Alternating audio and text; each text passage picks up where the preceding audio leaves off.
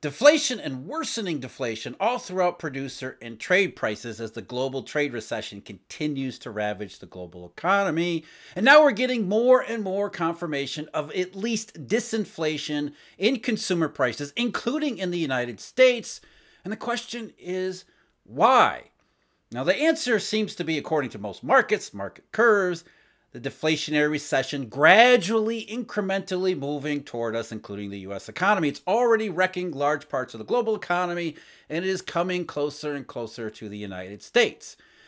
Other people, including those at the Federal Reserve, say, no, we're just slowing down. Consumer prices are gently gliding the economy toward a soft landing, a perfect Goldilocks scenario.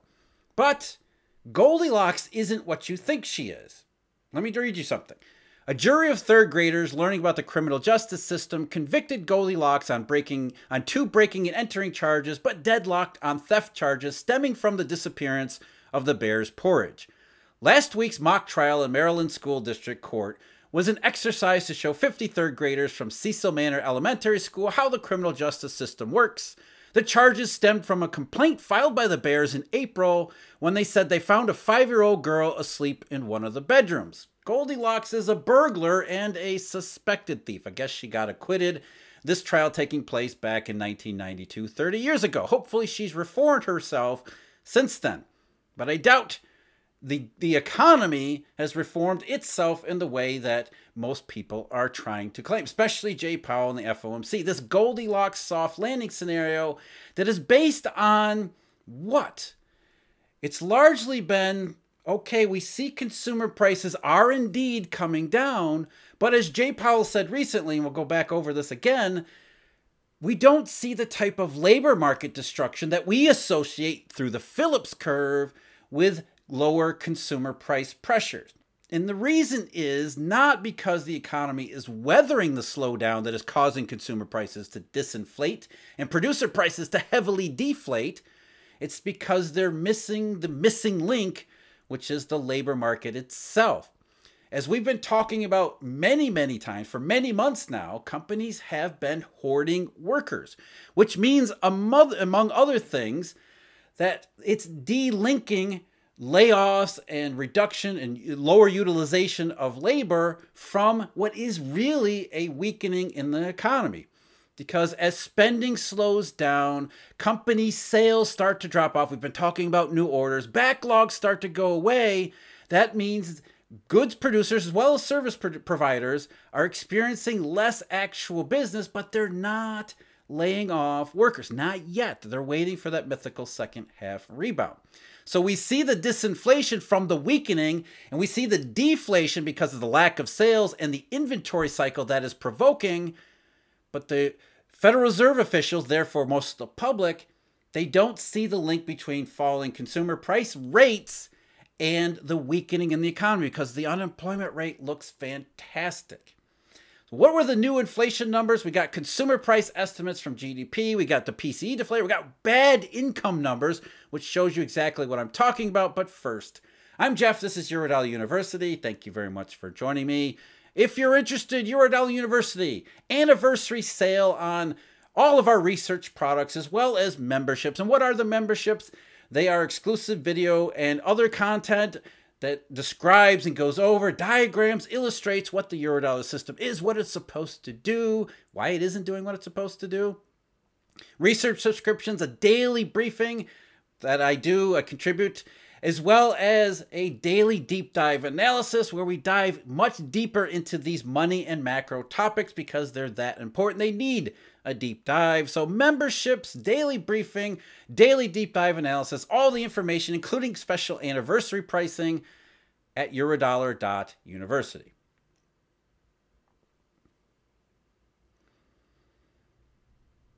So the issue of labor hoarding is really an issue of timing. We've got the weakening in the economy. We've got the effects of the weakening in the economy as businesses are struggling to sell their goods and services to an extent.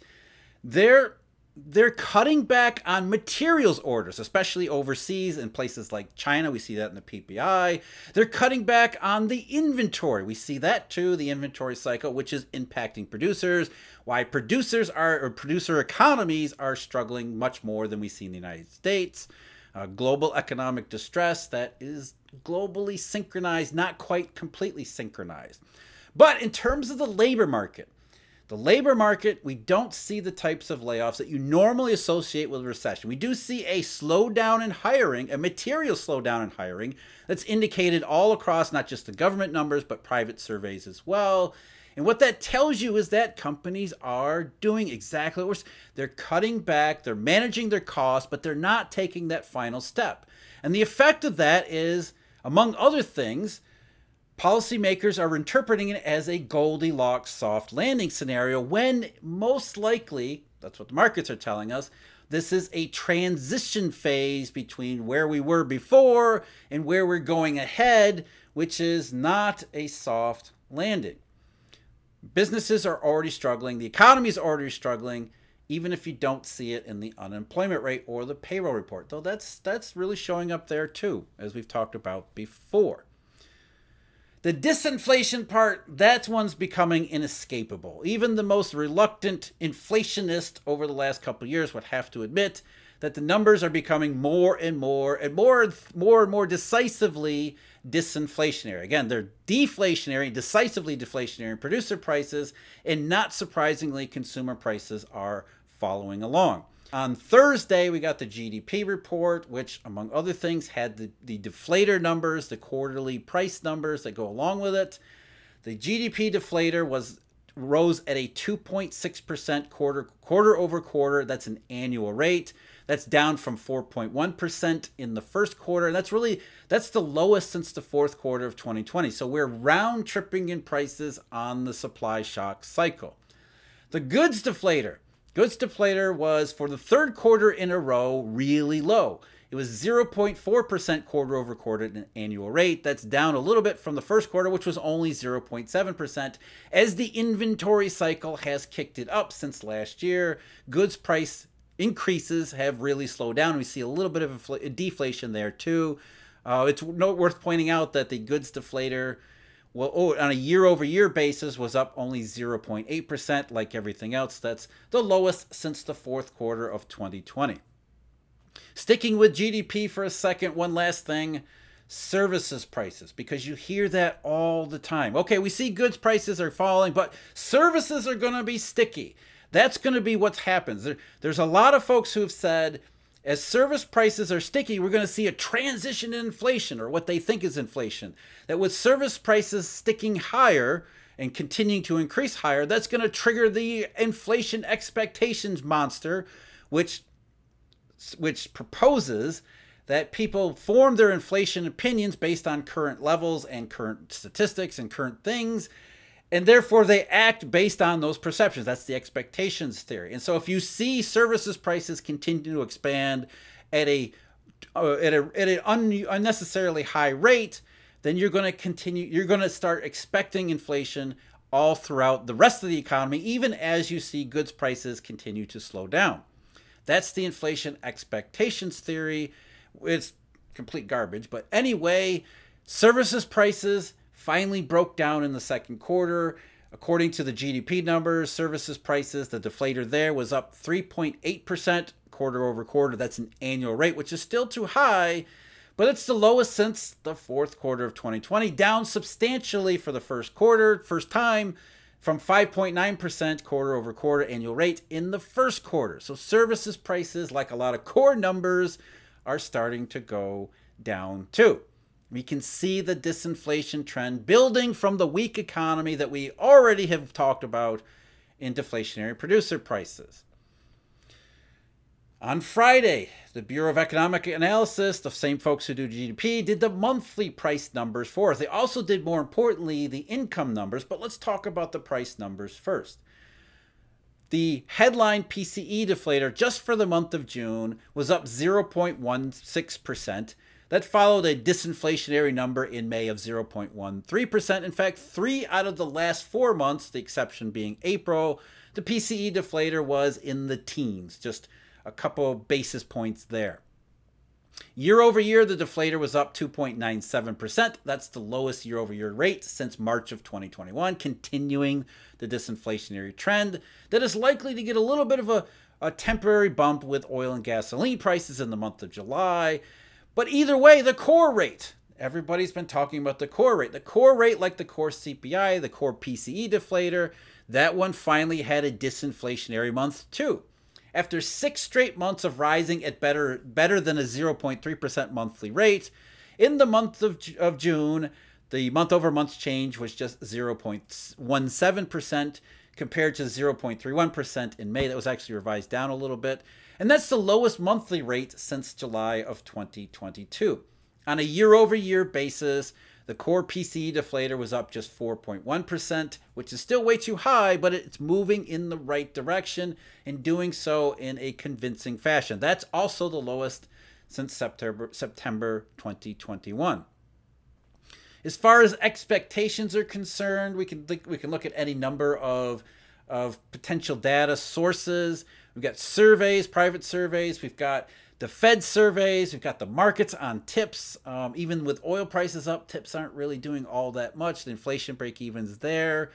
The University of Michigan said on Friday that the one-year expectation did rebound to 3.4% from 3.3%, but that's again with gasoline and oil prices moving higher. So it's surprising that it didn't go much higher than 3.4%, just ticking up by 0.1 of a percentage point from what was a multi-month low in the month of June. This is the July figure. The 5-year longer run inflation expectation, consumer price expectation from the University of Michigan was again flat at 3.0%. So even if you were worried about expectations, there's no data to suggest that you should. And now we're seeing the disinflation in things like services prices as well as core prices. That's even less of a risk and a worry. Which brings us back to the original question. Is it because of Goldilocks, or should we look at Goldilocks as a convicted criminal, at least according to those 50 elementary school students 30 years ago?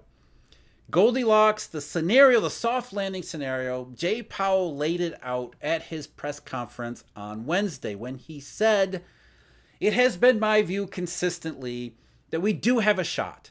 And my base case is that we will be able to achieve inflation moving back down to our target without the kind of really significant downturn that results in high levels of job losses that we've seen some past instances, many past instances of tightening that looks like ours." That's been my view. That's still my view. And I think, that's sort of consistent with what I see today, including all the price data that we just went over, the GDP report for the second quarter, the GDP number being 2.4%, which everybody says is red hot. That's really good. So as far as Powell is concerned, he looks at the data. He looks at prices coming down. It looks very much like Goldilocks. If you don't account for the labor hoarding, if you don't account for, in particular, what's going on around the rest of the world. Because that's one thing that Jay Powell did in 2019 when he started cutting rates. He actually cited weak global growth as couching in political terms of trade wars, but saying, hey, the rest of the global economy is getting weak, and we're starting to see that weakness come around in the United States. So in July of 2019, the Fed was cutting rates, not raising them. And eventually they did another round of QE in September of 2019, though they tried not to call it QE. They said don't call it QE, but it was QE. The difference being that in 2023, the economy, especially outside the U.S., but including the U.S., is materially worse. It's materially worse, in particular, incomes.